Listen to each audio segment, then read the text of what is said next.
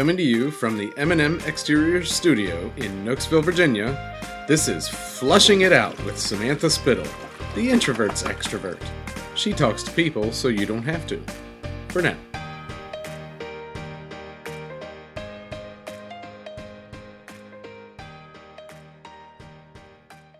Welcome back to Fleshing It Out with Samantha Spittle, the introvert's extrovert.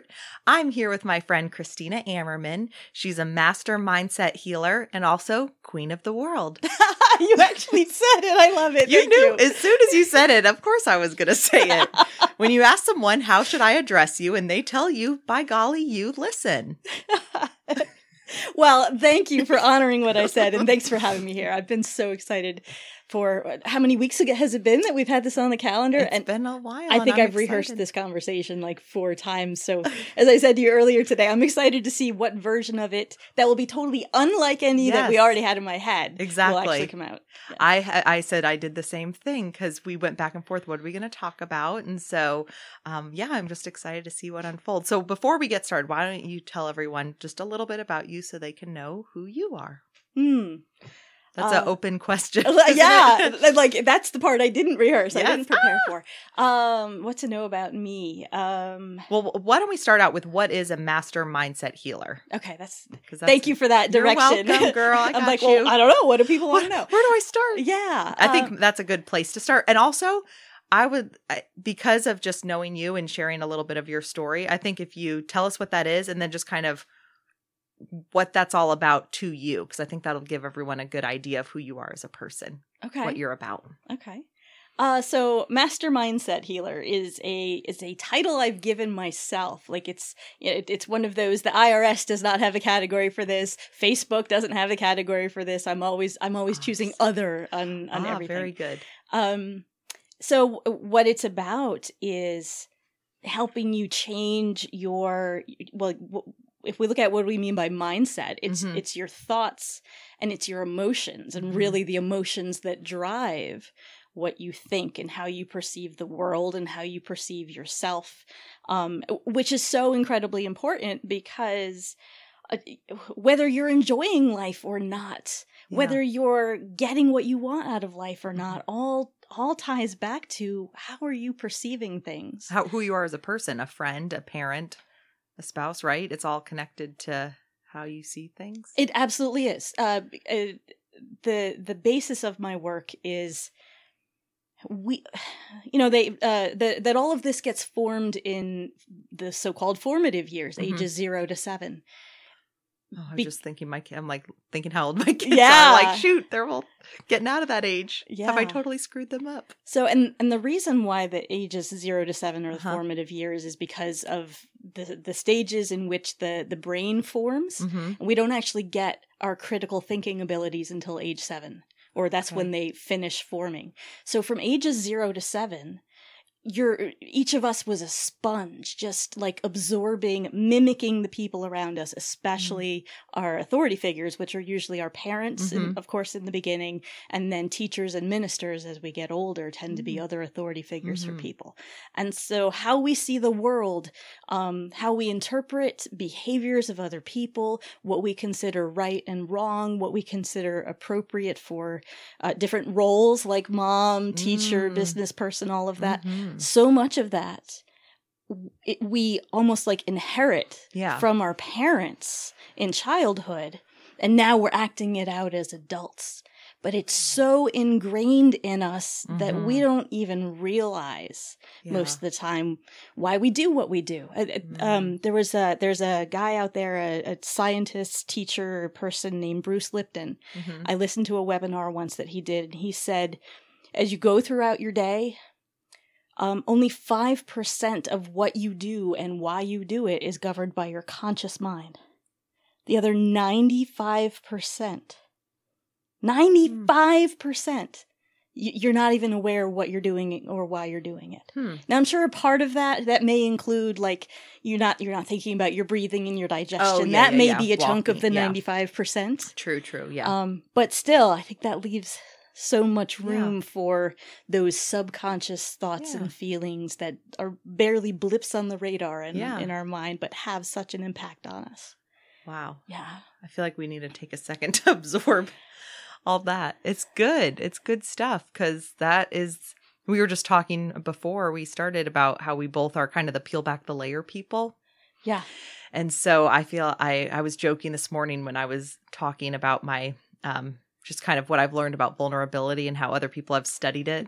Mm-hmm. And, you know, you've had lots of education with that. And I feel like, oh, I just use my life experience of potty accidents and things like that to kind of learn. But that's why I love having these kind of conversations with people who, like you and I have talked about, we have very similar views. We come at them sometimes differently.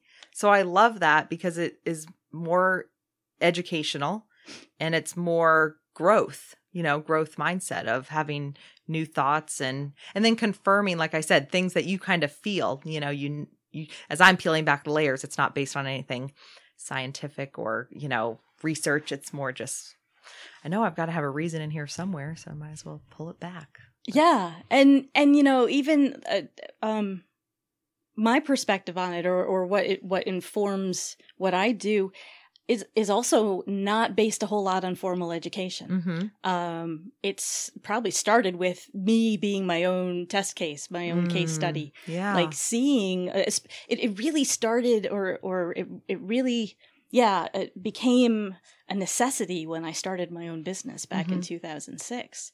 And when I would see myself lay out clear plans for like how to market the business, how to do something in the business, and then not follow through on those plans. Like you would mean to, like and then so like you would have it and then just for whatever reason not complete the goal. Yeah. Okay. You know, like have I'm trying to think of an example. Like have a program I want to launch in my business and be able to like end to end plan out, okay, well, I need to market it, and here are the platforms I'm going to market it on, and here are the types of messages that I need to send out by email or social media or whatever.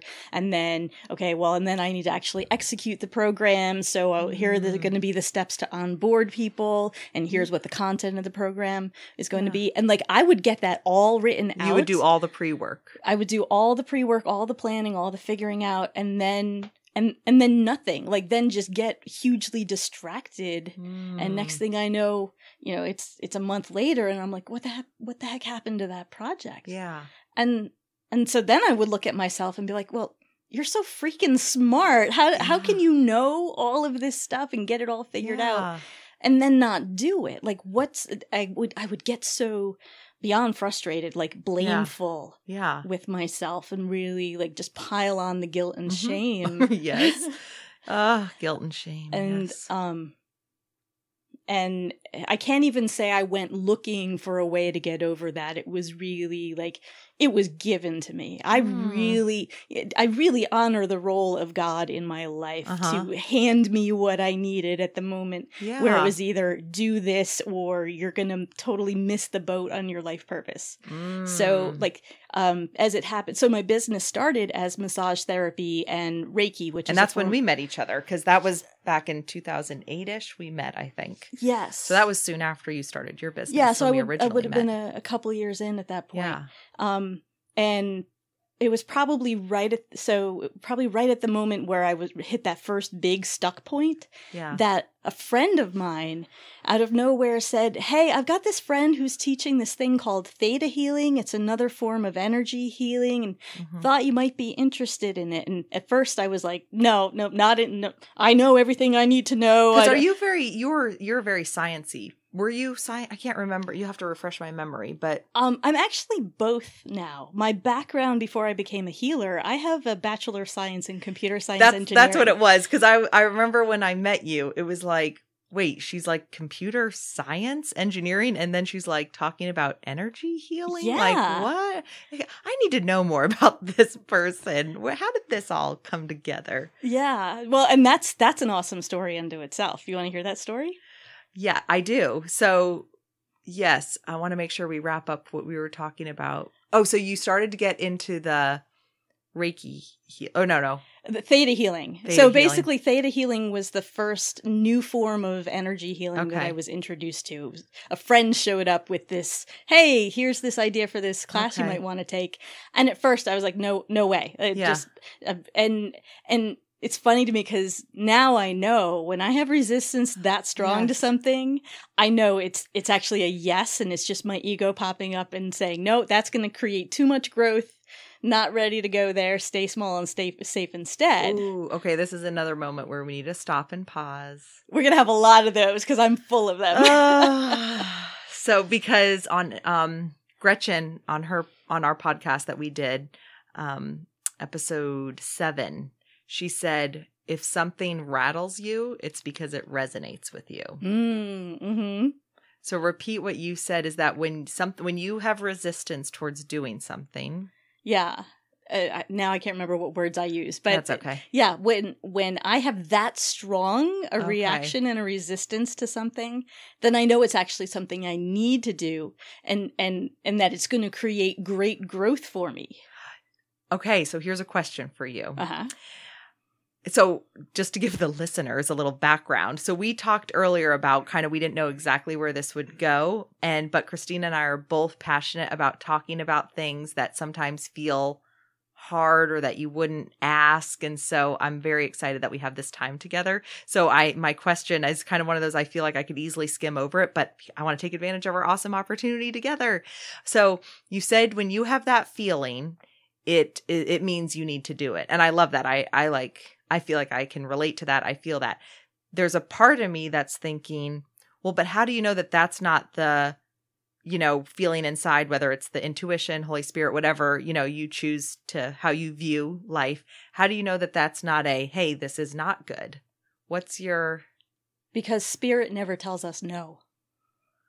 Oh. Spirit is only ever moving us toward the yeses. And so it's either a yes or it's no signal at all. Oh, okay. Interesting. Yeah.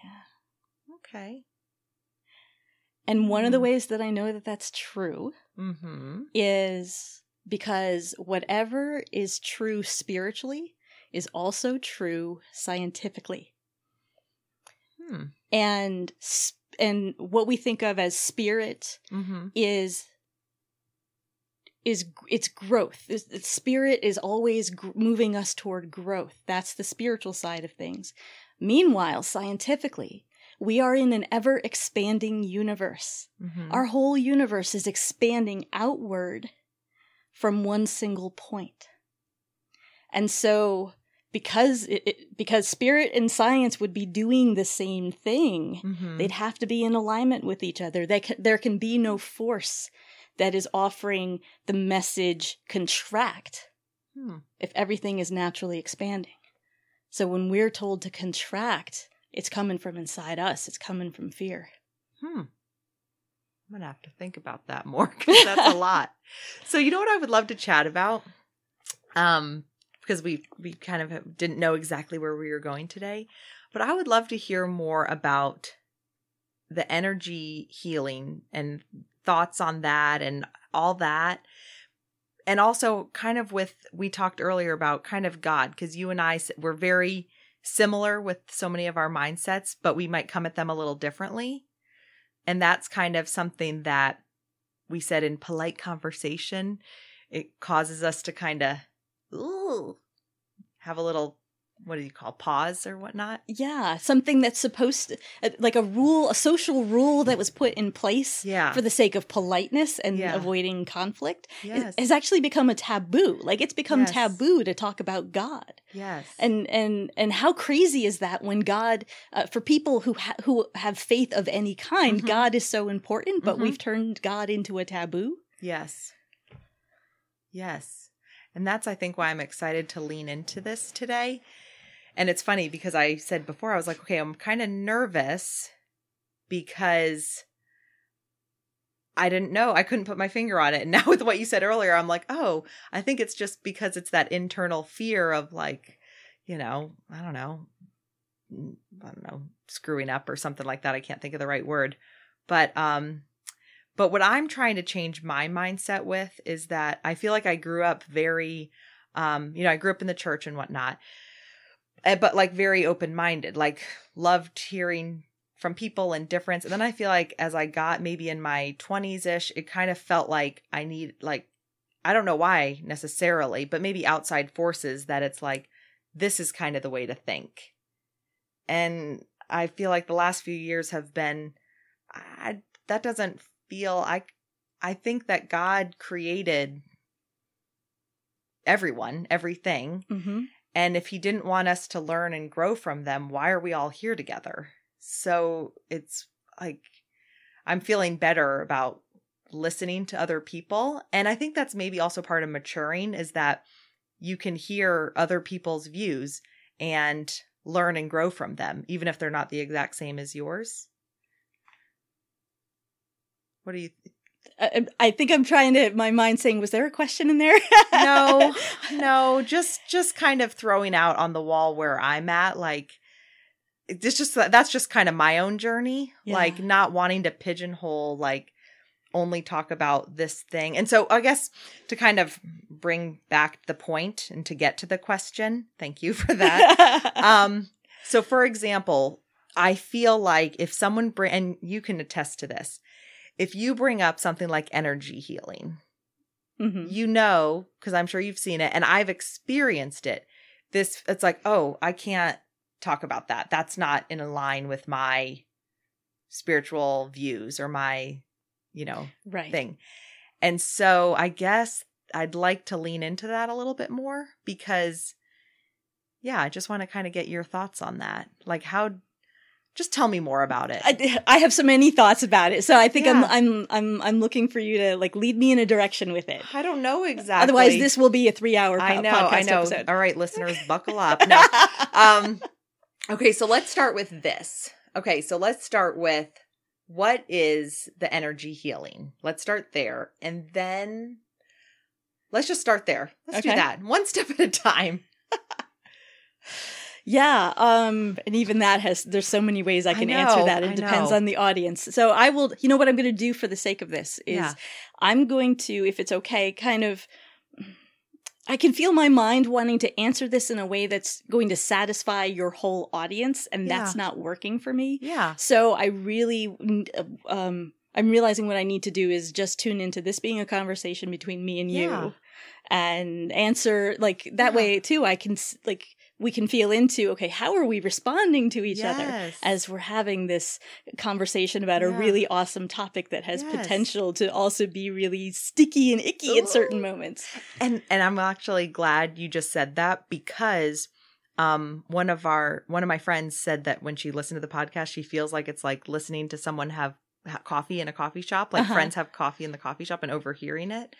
So I think that that's a good way to look at it because today's podcast is a little bit different because we're not going through just straight out. Like, I mean, I think you could give such good advice on so many topics. But because today we're kind of going at a different angle, I think that's good because then it's like, hey, I'm figuring this out. You're figuring this out. And if people want to kind of go on this journey with us, then we're here. Yeah. You're here. And if this turns out to be the episode that didn't resonate with them and, they hit stop halfway through, well, yeah.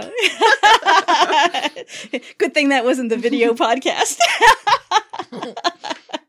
I just made a gesture just as a joke, but maybe serious. I don't know. No, that's just my own anxiety being released. So good. Okay. So what is energy healing? What is energy healing?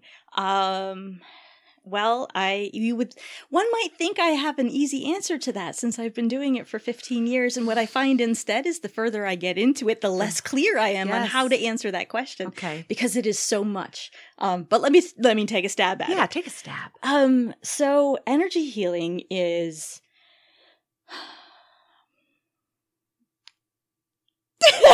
dead air. Dang. I think I just telepathed you the whole answer. Did you hear that? So I will tell you what so as I said, it's almost like I feel because of the way, you hear circles of people talk about things. To me, energy healing was in the category of kind of like, oh no, that's that. We'll just say woo woo. That's like a nice way to say that's that woo woo stuff. But then, just like with meditation, prayer, whatever, it's like you can't go wrong. I feel like no matter what your faith is, like on focusing on, your creator. Yeah. And and pausing and being quiet, so things like that. And so, the more where, let's say 10 years ago, if you heard the word meditation, it's like, we can't, no, I don't meditate. I pray. Like, okay, for me, I can kind of say I can see, I guess I can take from it, So with energy healing, let's say 10 years ago, it was like, oh, that's that woo-woo stuff. Well, now I just saw something on Facebook today. It said, if talking to a plant helps it grow better, like talking positively to a plant helps it grow better, imagine how we talk to people. Yeah. So it got me thinking. I'm like, that's funny. I saw that today. That doesn't seem like a coincidence that you're coming in today. Because I feel like my nature would be to say, energy healing? Like, I don't know. Like, I don't know how I feel about that. Yeah. But then as I get older and kind of just see more, it's like there is power in, I feel like prayer is positive, things. And that silly plant thing on Facebook, it's like, oh, is that like, it makes me want to Google it now. Like, is that legit? I know I've seen it, but like, is that scientifically proven? And well, if that must be true for that, how can it, so I guess I feel like I'm more in like, there must be something there. Maybe that's my point. Like, yeah. So I don't need to be afraid of this. No. Maybe that's like for me, my growth and why it's like going from, oh, this is different.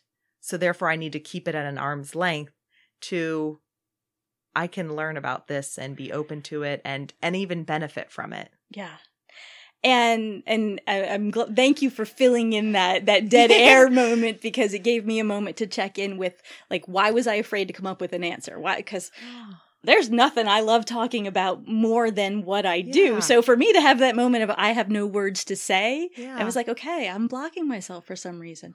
And it's because I have that perspective that says there is one God, that we are all, that is the source of everything. And we're calling God by different names. We've been taught different traditions for how to respect God and connect with God. But underneath it all, every human being is reaching for the same thing. Mm-hmm. And, we want to be loved. We want to be worthy. We want to be powerful. We want to enjoy our lives. Mm-hmm. And so this thing called energy healing, which is more of a field of things versus one specific thing. Okay. To me, it's very much a spiritual tool, a spiritual experience. And my hesitation was, okay, so do I explain this in terms of, like, do I use my language or your language, or put a lot of energy into, like, trying to justify how it is the same, it is the same thing, because to start answering the question. It's interesting. That in and of itself was interesting. Like that even went through your head. Yeah. The whose language do I use? Yeah. Well, and that's something interesting. That's something I do naturally. Is I try to speak the other person's language. So, to make it easier for them to understand me. Just like if your primary language was German and you didn't know English, it wouldn't do any good for me to speak English to you. Also, wouldn't do any good for me to try to speak German to you, since I don't know German and I don't know why I picked German. But anyway. I'm going to a German restaurant on Sunday with my family, so that's really crazy that you said German. And I lived in Germany for a few years, so. Perfect. Well, see, there's no accidents. See? So usually the way that I do things is I'll explain things in the context that the listener is going to understand. And there's something in me tonight that is suddenly like, no, let's not do it that way. Let's use my natural language. And I don't know which is better, which is right. So whatever. I think just jump into it, right? Just jump into it. I really like that perspective, though. And so I think that you should use whatever language you want to use. But I think that that's pretty cool that you can even do that, because I think it shows that what you're doing can be universal. Yeah. Universal.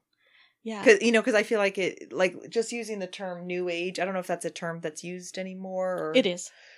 I feel like that feels, and so correct me if I'm wrong, because what I'm understanding is like I would have put New Age in a category, where now it feels like, maybe it is, I don't know, but like there's things that are universal. I don't know, but I guess that could be true for anything. So I don't know what I exactly meant by that. Yeah, and I don't know that everybody uses the term New Age the same way. I think in a lot of contexts, it's a synonym for spiritual but not religious, or spiritual but not Christian specifically. Okay. Mm-hmm. Because there's a lot in the New Age category that borrows from Hinduism and yoga and all of that. And in fact, there's going to be a lot of rabbit holes and side tangents, but what just popped in my head is when I was looking at expanding Zanquility, my former brick and mortar business, when I was looking at expanding into retail, one of my frustrations was I could go to my wholesale distributors and I could get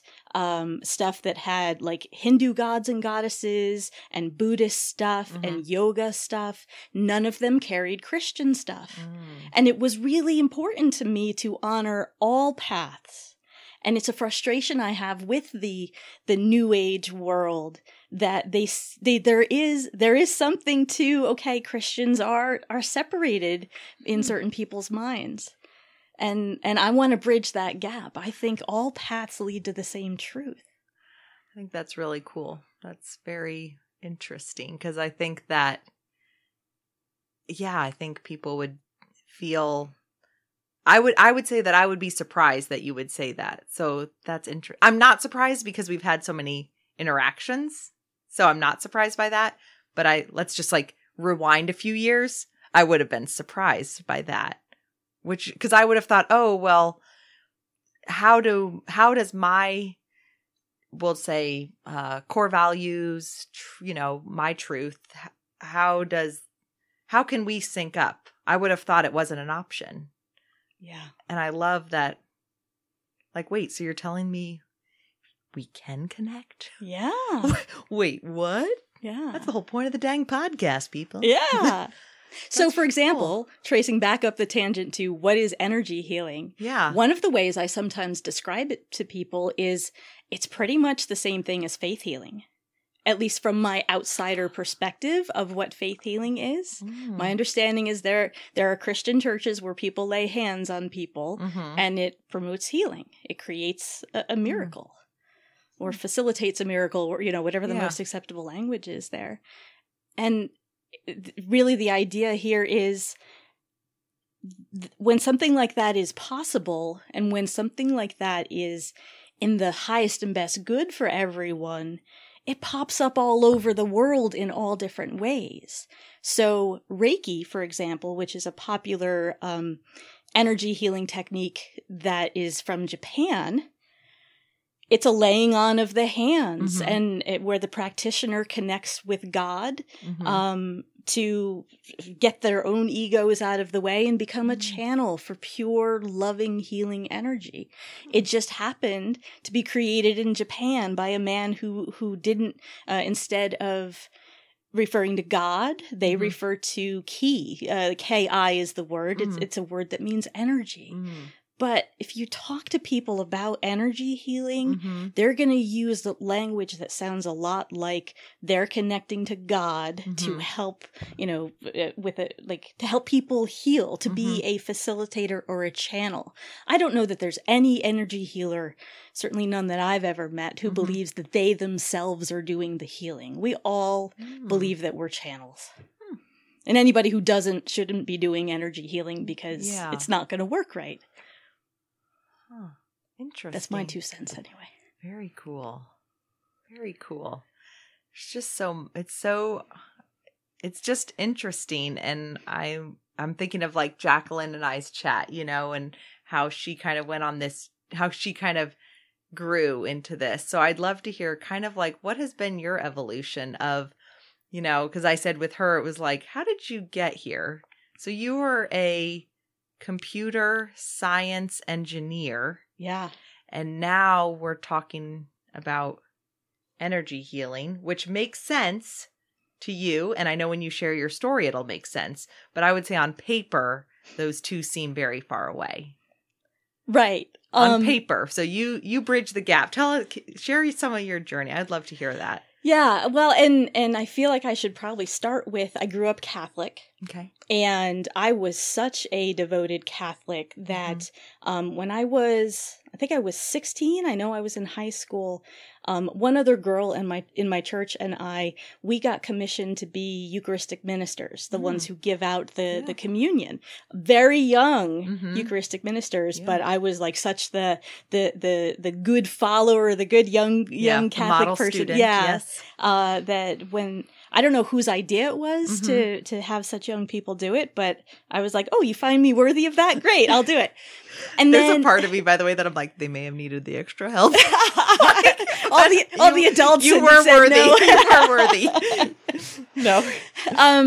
And then I went to college. Okay. And I got out of that bubble of really of being in my family and in my home, my parents' home, out from underneath my father's strong influence. And I started asking myself questions about, well, what do I believe? And it actually started really with the political side of the church because as a freshman in college, I was in a social justice program. And this was 1992-93. So gay rights weren't like, it was not what it is now. Like it was something that had to be like conversations had to be forced. Yeah. So for us to have have classes where we were talking about gay rights and poverty and racism, like where'd you go to school, by the way? Bucknell University. Oh yeah, I applied there. And so being in those classes helped me realize how misogynistic and homophobic the Catholic Church was. And I'm someone where if I'm going to associate with an organization, I have to be 100% on board with what they represent. So I wrote a letter home to my parents to say, Mom and Dad, I'm not Catholic anymore.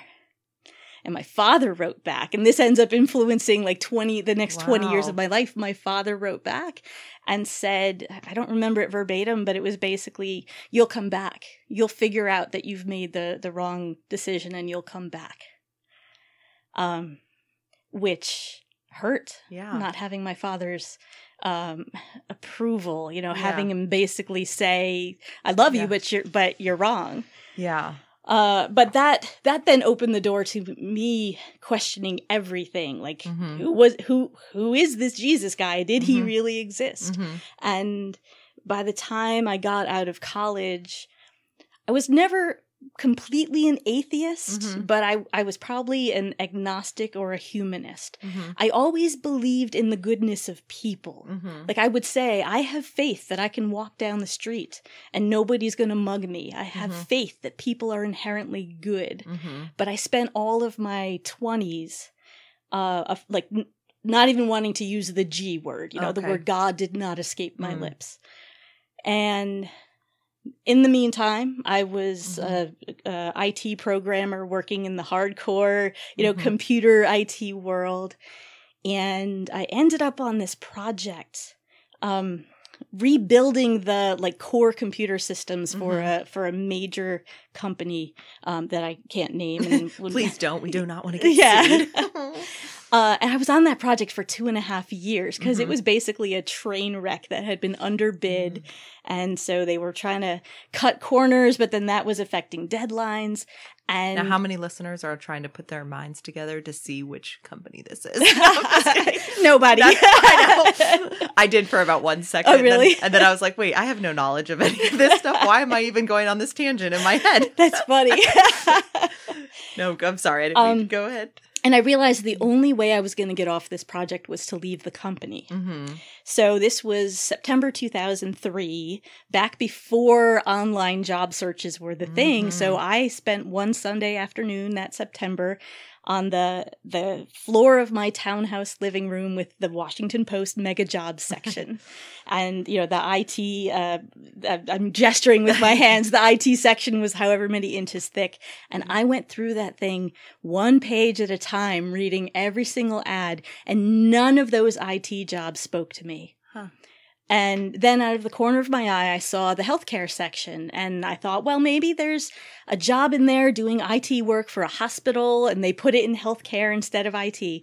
So I grabbed the healthcare section, and I flipped one page in, and I flipped 2 pages in. And as I turned the page that second time, my eyes landed on a photo ad for a massage therapy school. And it's like the stereotype you would expect, with this zoomed in on one person's hands on top of another person's back. Yes. And I looked at that, and from somewhere in the core of my being, like really a supernatural experience, I looked at that and I said, that's what I need to be doing. Wow. And the crazy thing about it, that it didn't occur to me until I was 2 months into the school that I went to. It was a really ridiculous decision for me to make if I had tried to rationalize it, because I had personal space issues and I didn't really like touching people. And so if it had ever been a decision I had thought about, I totally wouldn't have done it. Yeah. But it was a moment of divine guidance or divine intervention where like there was no saying no to this. The momentum of it was so strong that it sent me on the search for the right school. And it eventually even got me to quit my job. Like I tried to do school and job at the same time. And with every week I spent in school, my skin would crawl while I was at work. Like it got harder and harder to be in my job.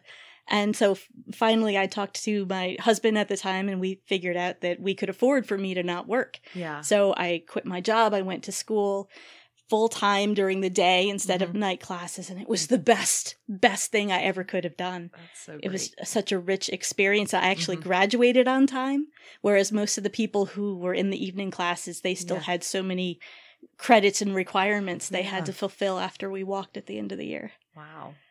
Yeah. So that put you on the path. That put me on the path. Change in Yep. your So that's how I made the leap from in between the two worlds. Yeah. And then while I was in massage school, one of my classmates was a Reiki master. Oh, okay. At that time, back in 2004, Reiki wasn't formally taught anywhere. It was something you actually went to classes in people's living rooms, and it was passed down from one person to the next. And so this classmate talked to us about Reiki and said, hey, I'll teach a class if you guys want to come over one Sunday. Wow. And what convinced me or inspired me to learn it wasn't like she tried to present the science of Reiki and prove that it was real. For me, it was the passion with which she talked about it. That I was like, okay, there's something to this, because look how it moves her. And that's why I said yes to my first energy healing class. Very cool. Yeah, and now I'm thirsty. Now you're thirsty. Me too. So that is quite the journey. And I love what you said about like seeing the massage therapy school and doing that and how it made no sense. So when that happened, other than, I mean, you said that it was definitely like divine intervention or a spirit, I forget your exact words, but was there any point in time between seeing it, hey, I'm going to do that, and then applying it where you had the doubt? Or was it so clear? It was such a clear desire. It took over me. Wow. So it didn't feel like an outside calling. It felt like I want to do this.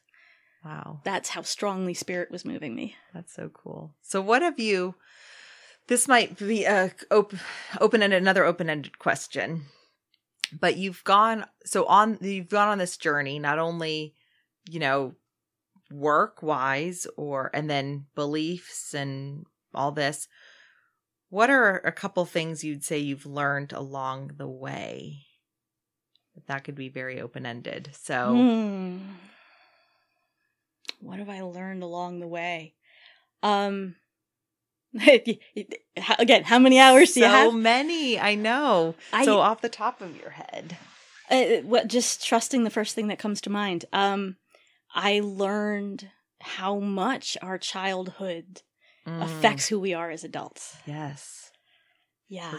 Yeah. And, you know, in my case, I was telling the story this morning. Well, I didn't tell the story, but I referenced when in our networking meeting this morning that I had challenges in my childhood. Mm-hmm. My mother, she had problems of her own. She had her inner demons that she took out on me. Her erratic behavior, mood swings, screaming at me, hitting me.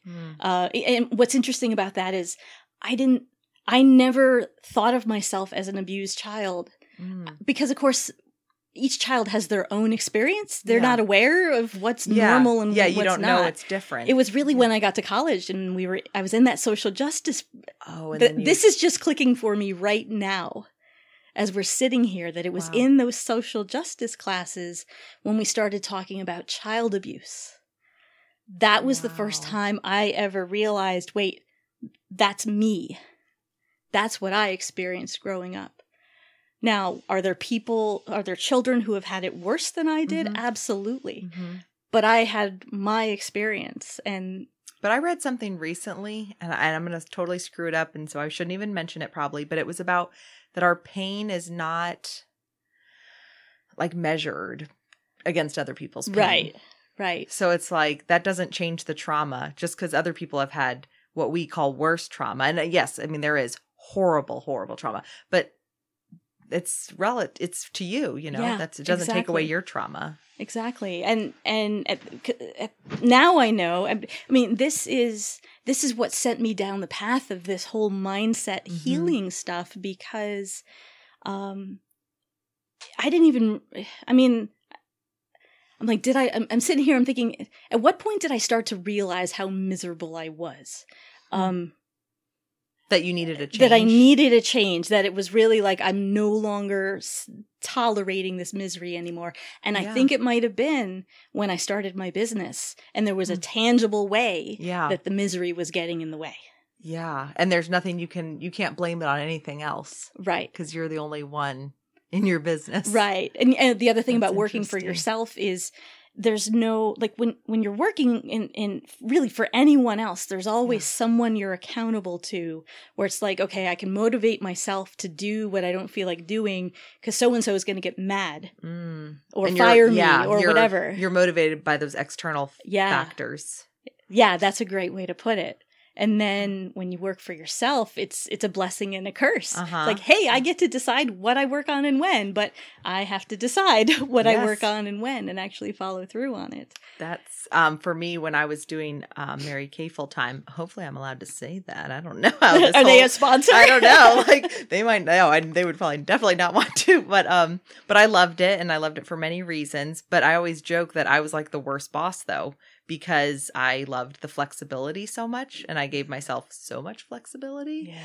But one of the best advices I got from one of my mentors, friends and whatnot, but she, it was at the time where I was like, oh, I want to earn the pink Cadillac, you know, and was moving up and doing stuff. But then Jeremy and my husband and I started dating, and I would drive down to Virginia. We would see each other every other weekend. And he would come up at like Friday night to Sunday afternoon because, you know, he had to work. Yeah. And I had to work too, but I would go like Thursday to Monday because I could. And I remember sitting down and she was like, you can't. She said, you need to stop saying you want the pink Cadillac.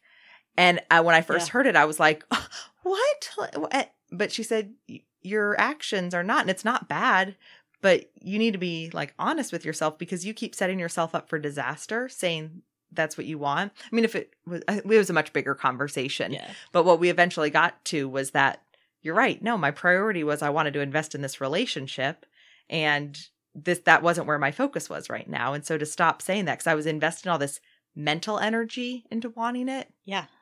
And then it just continued the feelings of the guilt and shame, kind of like we talked about before of like, but then, well, I didn't even really, if I peeled back the layers, I didn't even really want that. Yeah. So, I mean, but the question that's popping in my head is, would a pink Cadillac be something you would want if it's not what was being dangled as the carrot?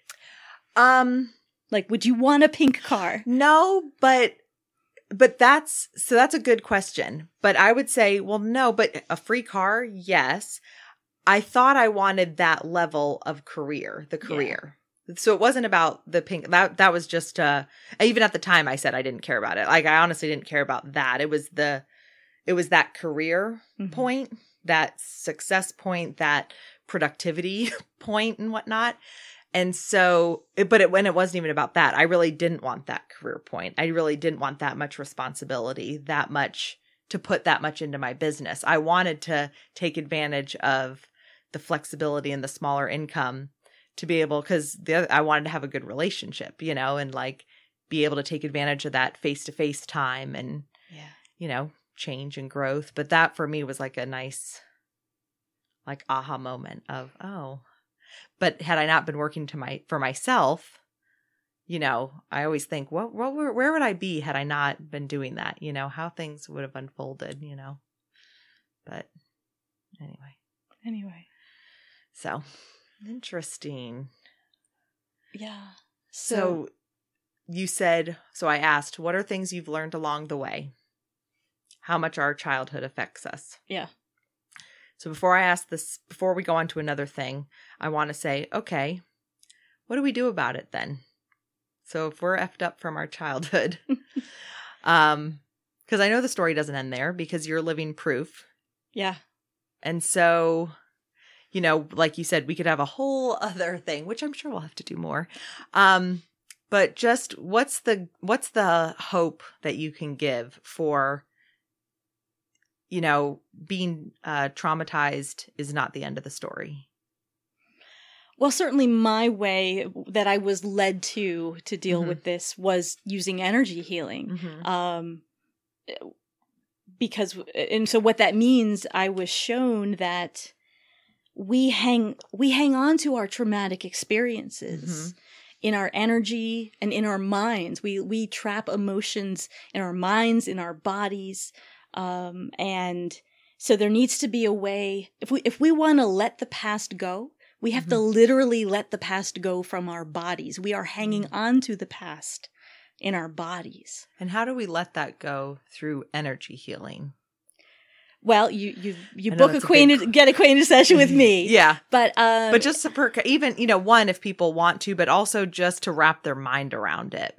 Right. Like that's kind of what I'm thinking. Like, yeah, I know that was not really like a insert plug here. Sort of and that's okay that you did. No problem. Yeah. But yeah, I'm just like, it's also that's my sense of humor. I love it. I love it.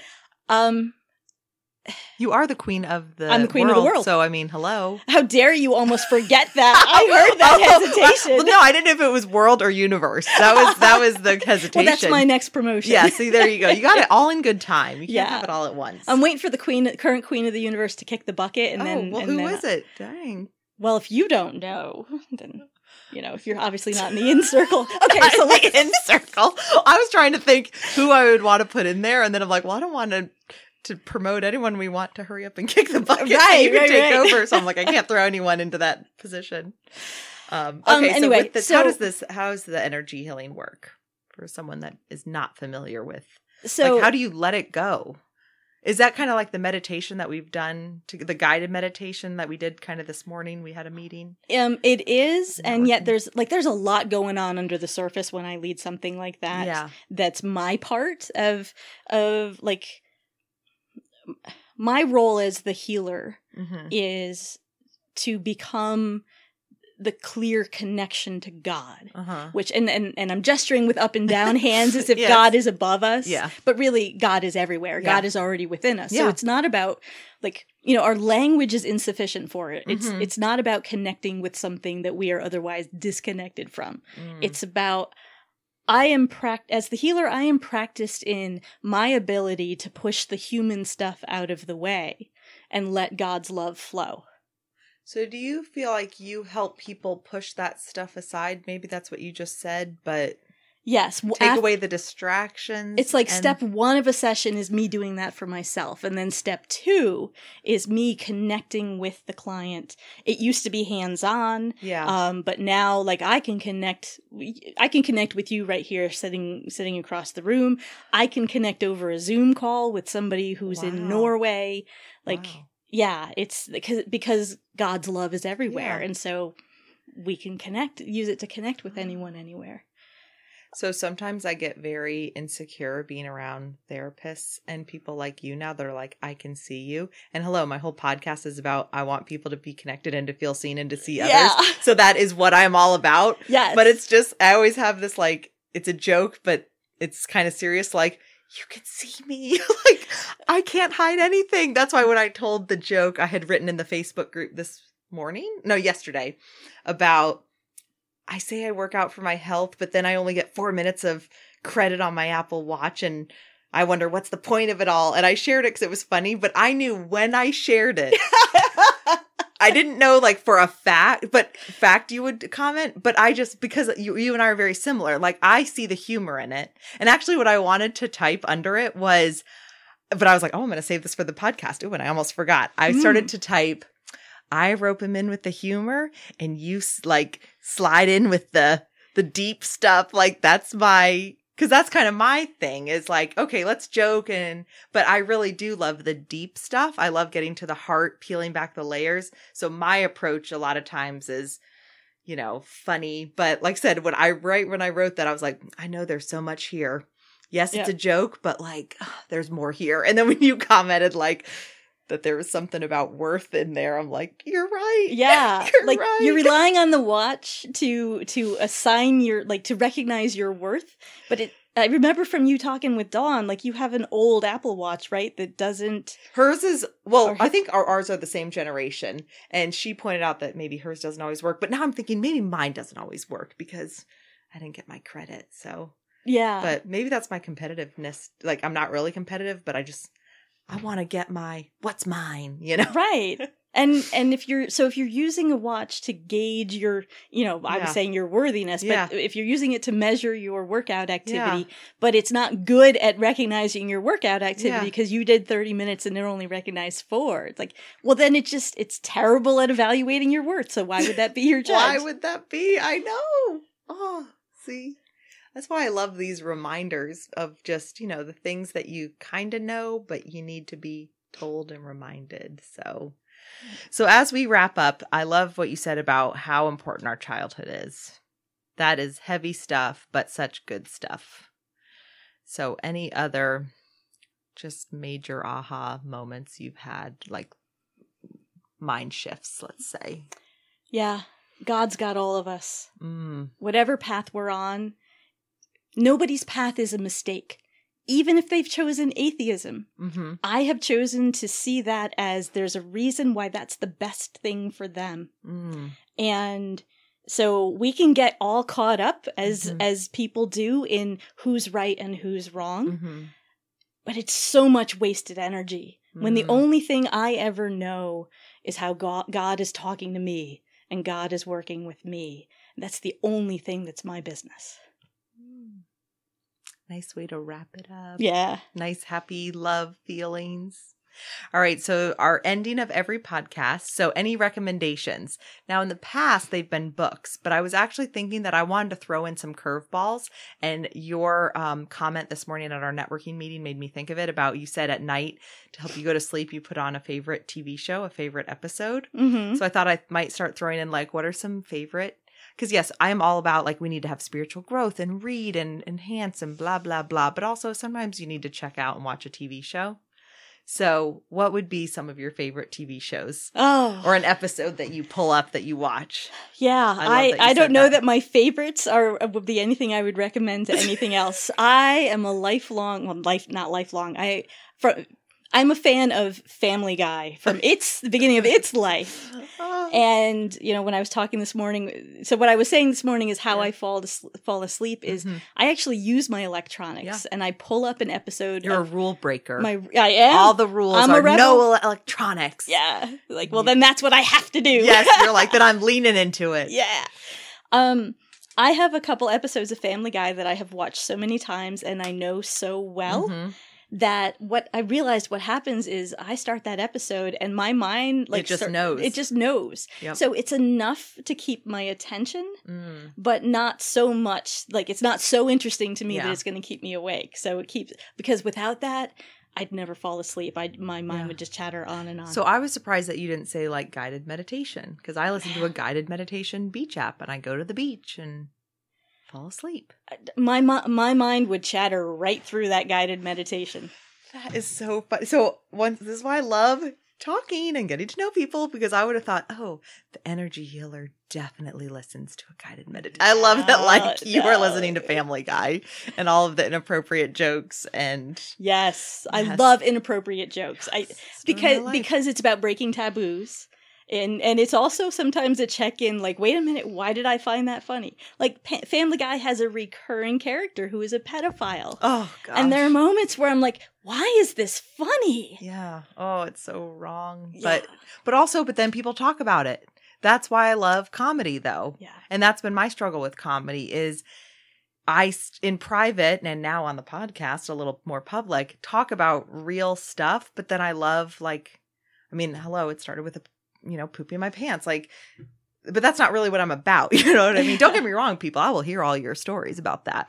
But I realized that for me, comedy is a way to break the ice. Mm-hmm. And so I think that with all those controversial, especially the cartoon ones, Simpsons. Yeah, because they can get away with so much more because it's animated. But then, like I said, you sit here having a conversation about something that you wouldn't, because if it was real, it's just too real. So anyway, okay, Family Guy. I wouldn't have seen that one come in, and I love it. That's so funny. Like, I love that you said that. That's so great. Any other recommendations off the top of your head that are beneficial to you? Any TV shows you're watching or any mindless things that you do to turn off your mind? Because you said earlier, we were like, we don't talk about the weather. We don't talk about this. So now I'm asking you, what TV shows do you watch? Right. It's the exact opposite of everything we talked about. Well, this is one of those things that made me look at why do I do what I do? Because I got sucked into watching all 20 seasons of Law and Order Special Victims Unit. So, the episode that just came out with Kathleen, Jerry Orbach, which he was not in SVU though. He lived next door to her at the time boyfriend or fiance. He was in the same building. Mm-hmm. And I had said I was coming off my Law and Order binge because when I was in college, I would go to sleep to Law and Order. And so when you mentioned today about Family Guy, I every night watched Law and Order SVU, and I had to stop because I lived alone. And I would call my mom and say things like, Mom, if I go missing, make sure to, check for DNA evidence. Because I was like always thinking about that. And I kind of needed to step back a little bit from that. Because it kind of got in my brain a little bit. Yeah. So you watched all 20 seasons? I guess technically 19 because I went to watch 20 and it's not free on Amazon Prime yet. So, and I realized what I was doing, I had asked myself, is this because I'm attracted to the drama of it? Yeah. I finally realized it was practice for me, in the sense that most of the spiritual people that I'm surrounded by would say, well, that's negative energy. You shouldn't be, letting yourself get sucked into that. But the world is full of negative energy. Mm-hmm. We cannot protect ourselves from it all 24/7, and we really shouldn't be. I've realized in the last couple of years that the goal is to be able to be the calm in the middle of the chaos. Yes. The goal is to be able to be anchored in love, no matter who's around you, so that like Jesus, we can go out among people who haven't found their path to love yet and share that with them. Let them vibrate off of that for a little while. To have that positive influence on the world. And if we try to shield ourselves from it all the time, then we can't do that. So watching 19 years worth of Law and Order in the course of 2.5 months gave me a lot of... Wait, what? Yeah. What's the math on that one? I said I binge. You don't sleep, I bet. Are you like someone who can handle a little sleep, or do you need a lot? Oh, I sleep a lot. You do? But I work on my business and I sleep and I watch TV. Like, that's what my life has been for, like, most of this year. Nothing wrong with that. That is... Yeah. where you were at. That's great. And so again, in watching all 19 years worth of Law and Order Special Victims Unit, I practiced being able to witness really horrific things and not let it affect how I feel, or to notice, ooh, this is affecting me. How do I come back into that happy space? And it sounds really weird to say, I want to be able to watch somebody getting raped and still feel full of joy. Like that, that doesn't compute for most people. But if you can do that, then you can be around someone who's having a bad day. But that's the thing. That's about hearing someone's story, though. Like, that's the kind of stuff that happens to people. And so I like what you said about, don't be around negative energy. But negative stuff happens in this world. And for me, I'm just a big believer in sitting in the ashes with people. Yeah. And, if you kind of know that stuff happens, right, then I feel like you can sit in it. Because, when I was preparing for the talk I gave this morning about vulnerability and shame and whatnot, Brene Brown talked about the people not to share your story with, and not just the little things, but the real deep hurts. And, it just included, like, one of them that I remember stuck out was people that feel shame for you. Yeah. And people who question how you could let it happen, and people who are disappointed in you. And it's just, it goes through this whole thing. And not only is it helpful because it's, I want to make sure not to tell my story with people like that, but it's also, dang, I don't want to be someone who does that if someone shares their story with me. Yeah. And so I think that it's funny you mentioned Law and Order, because I had an aha moment when you were saying that, because I watched Orange is the New Black, like when it came out. And like the first season was like very, whoa, gosh, there's a lot TVMA on there. And I remember I was like embarrassed to a certain degree that I watched it, just because it was like a little like, whoa, a little bit much. But I loved it. Like the characters, just like these were all people that in my normal daily life. And yeah, they're fictional, but they're based on just not even an actual person, but people. And I just remember it helped. I just remember kind of when I was really in the thick of watching it, these people that, wow, when you see more of their story, because it starts out, they're just in prison, but then each kind of person, they give flashbacks and kind of how they got there. Yeah. And it just changes your whole mindset with them. And I thought, we can be such better friends, parents, spouses, all of that. The more I feel like exposure you have to different people's life experiences, that way when they do share it with you, like you said, you're able to stay that calm. Yeah. Instead of it blowing your mind, because you've never heard anything like that before. Right. You need to be able to sit in the ashes with someone without getting burned yourself. That's good. Oh, that's good. Oh, dang. Oh, well, on that note. Oh, gosh. Oh, you know what? Okay, so two things. I'm going to ask you the last question, which is, what is the conversation you want to either start or stop having? But then, per request of Natasha today, will you send us out with a nice breathing, meditation-y something to help close us off? Is that possible? Yes, I can make it short and sweet. Yeah. Although except I know so many people listen to this driving, but so maybe not like a total like I've got the thing. We're good. Okay, see, I knew you would, but I just feel like we should end it on like a nice little thing. So okay, so any conversations you want to start or stop having? Following through on what I was saying a few minutes ago, I want to, and I hope more people will join me in this. I want to stop having conversations about who's doing what wrong. A lot more minding my own business.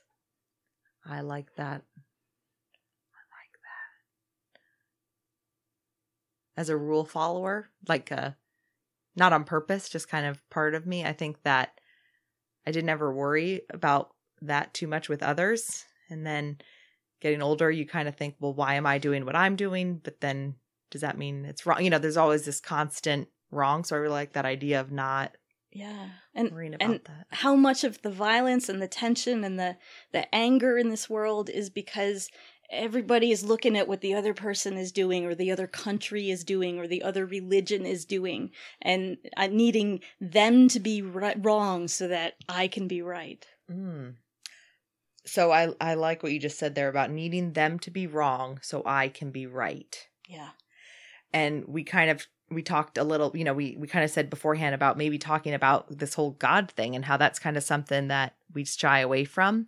And what I kind of realized, and you actually mentioned it with your journey, is that I want to be, I don't know what the word is, confident, whatever, in my faith.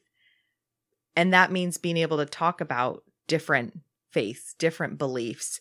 And same with raising our kids, you know what I mean? Raising them that not sheltered so that when they get out into the world, it's suddenly like their mind is blown.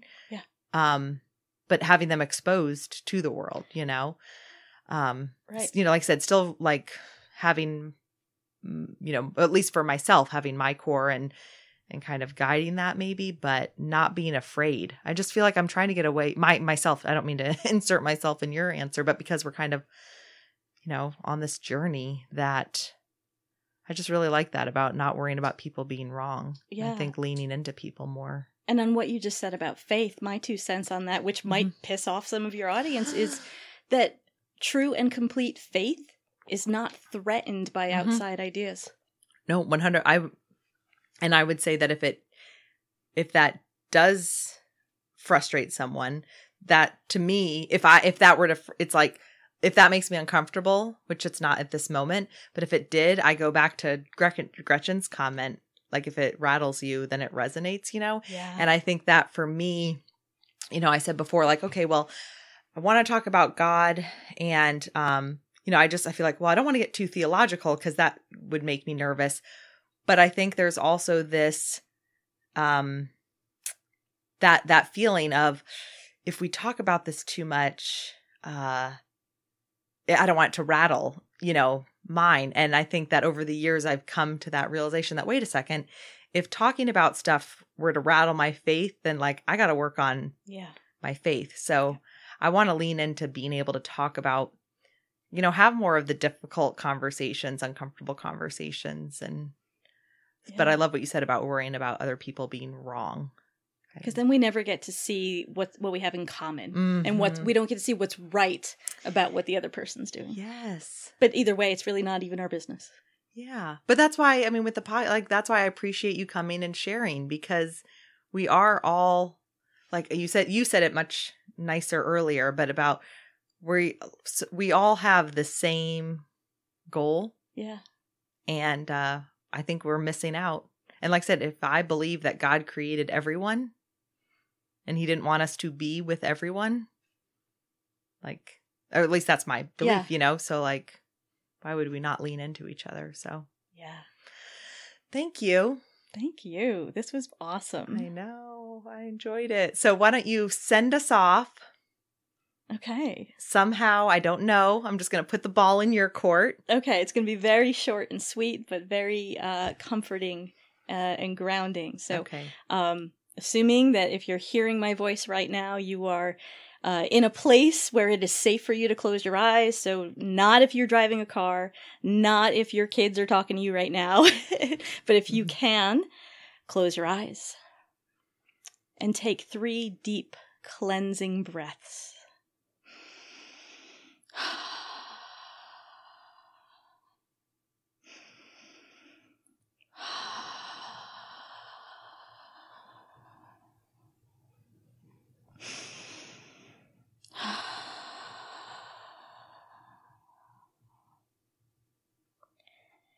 And as your breathing returns to whatever pace is natural for you right now, let your next breath drop down into your heart space.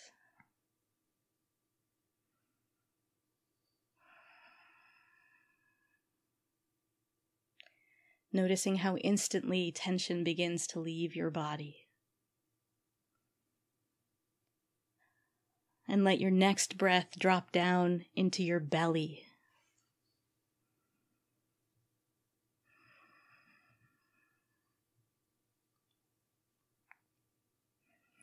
And let your next breath drop as far down your spine as it feels comfortable to go right now.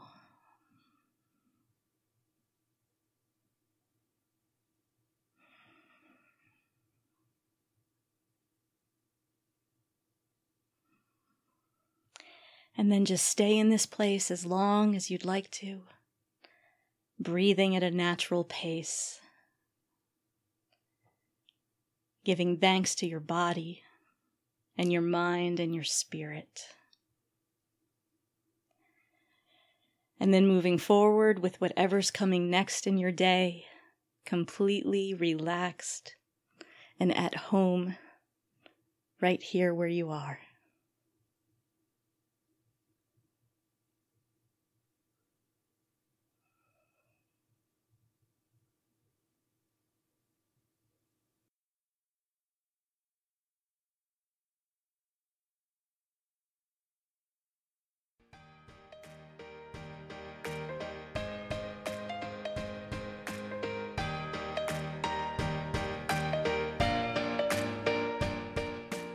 And I have loved watching you guys put this together and taking it step by step, you know, like when you were trying to get it onto all the different platforms. And I was like, hey, you know, how about Google Play? Thank you for that. And, you know. Oh, you were Google Play. Yes. Oh, okay. So he's not on Facebook. So I go back and I'm like, Christina just said we need to be on Google Play. Okay. Yeah. I'm like, okay. Like 5 minutes later, you come back. Let me look up how to do it. Okay.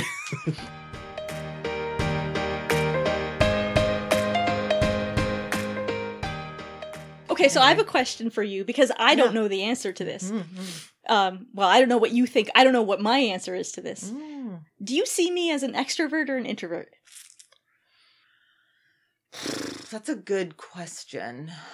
Well, you are not an anomaly. I have to. I'm a rule breaker, so I don't. You're fit either a rule category. breaker, and like I said in the podcast, you listen to Family Guy. No, you listen to guided, peaceful healing. Fuck no. Like, so that's why. So I don't base introvert extrovert at its and core sounds too deep of a word. But the way I simplify it is, do you get energy from people? At the end, do you feel drained or do you feel filled? And so for myself, yes, I'm an extrovert, but I also realized my life, I have a lot of downtime. So I can only be as go because I have so much quiet time. But my needs for social interaction, but genuine social interaction, is higher than introverts. So that's why I think I'm still on the extrovert side. So for you, it's a tough call because you like connecting with people. And there's a part of me that thinks that connecting with people brings you energy because you want to have that genuine connection. So I think that you could fall on the extrovert side from being lifted up from being with people. Yeah. So. Yeah, I'm still trying to figure it out about myself because so much of my life, the first several decades, it was an experience of isolation. I didn't feel connected to anyone. And the connections that I had were, filled with pain. So, of course, they weren't going to energize me. They were going to drain me. And I just got accustomed to being alone. That's what felt safest. But it was like a false introversion. Yes. Or a forced introversion. And what I'm finding now is, I love connecting with people. And if it's an energy where it's like it's a give and take in balance, like you and I, we could keep talking for 5 more hours and I'd be like, give me more. Yes. But there are other people where, like, I went to a potluck dinner the other night and it was, first of all, it was like, I don't know, 2 or 3 dozen people in one house. So there was a lot of energy in there and I was empathing everybody. What did you bring? What did I bring? I went to Wegmans and I bought barbecue pork. Ooh. And because I love dessert, I also grabbed some rainbow chip cookies. And have you ever had the Wegmans cannoli? We're getting off topic, but the Wegmans cannoli dip? Oh my God, yes. yes. Now, do you, like, I think they sell just the dip. Do you buy just the dip or do you get it with I don't ever buy chips? anything. There's a couple friends that when we get together, like one in particular, that's like her thing to bring. With close friends, that's what I bring. This was a bigger group. Yeah, because that's pricey too. Yeah. But anyway, so, okay. Anyway, the dinner party. so now I'm like thinking I about got there at 7, and by 8:30 I was drained. And I, when I look back on that, I know a lot of it was because of the conversations people tend to get into. Like let's connect by commiserating with through sharing the pain of how miserable work is, or you had that terrible thing happen, I did too. Now we're connected.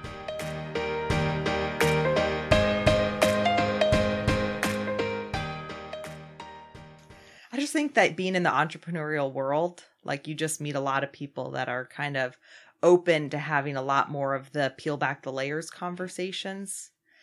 And so, yeah, I'm trying to think what words I usually use to say this. I've often espoused is that the word, espoused? I've talked about how... A word. It's a word, yeah. Is it the one that belongs there? Who knows? That's the other thing I get nervous about recording is because I say a lot of words that... And then I'm like, I don't know if they're real or not. So anyway, the entrepreneurial path is it's the best path for personal development. It's the one that makes you look at who you are. And so if you're going to go anywhere with it, you get comfortable really fast at looking, at having the deep conversations and looking at yourself and having some level of vulnerability. And I say some level, there's like an asterisk on that because I was thinking today about what I call controlled vulnerability. Have you heard calculated vulnerability? Probably I the almost same was going to throw that out today, but I was like, there's so many tangents. I was like trying to not get too crazy, but... So to make sure we're talking about the same thing, that the idea of, okay, well, I've got this part of my life worked out, and so I'll let you see that, not only because it's prepared and I know it's safe to talk about, but because it's also a misdirection that has you looking over here instead of looking at this part of my life that's still totally fucked up.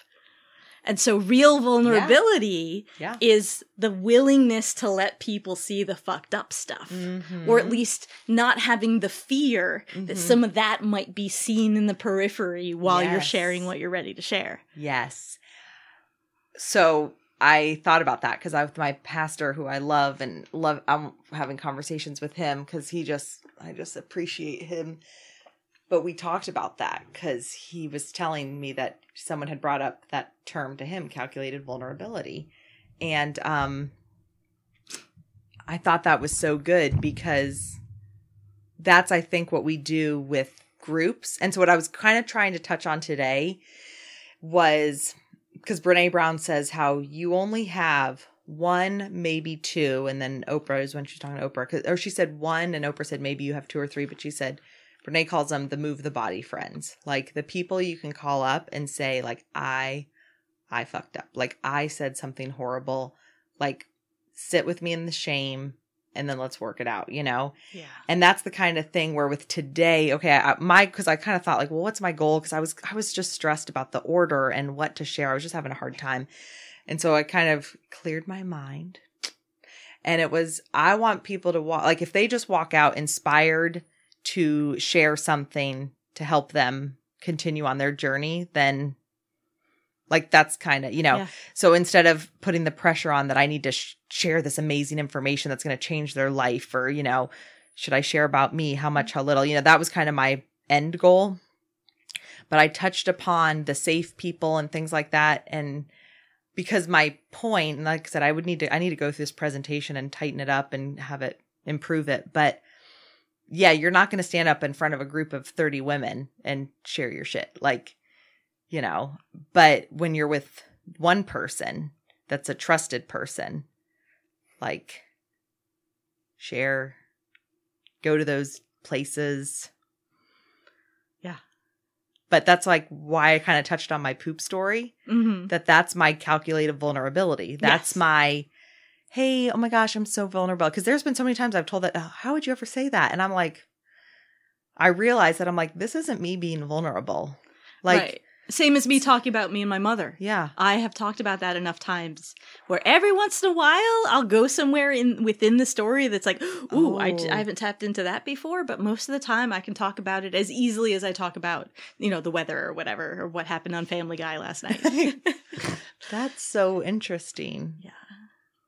And that's why I think when Brene said you only have a couple people to like really, really do that with. But it's amazing how many people don't, myself included. There's parts, all of us, that we don't want to share, you know?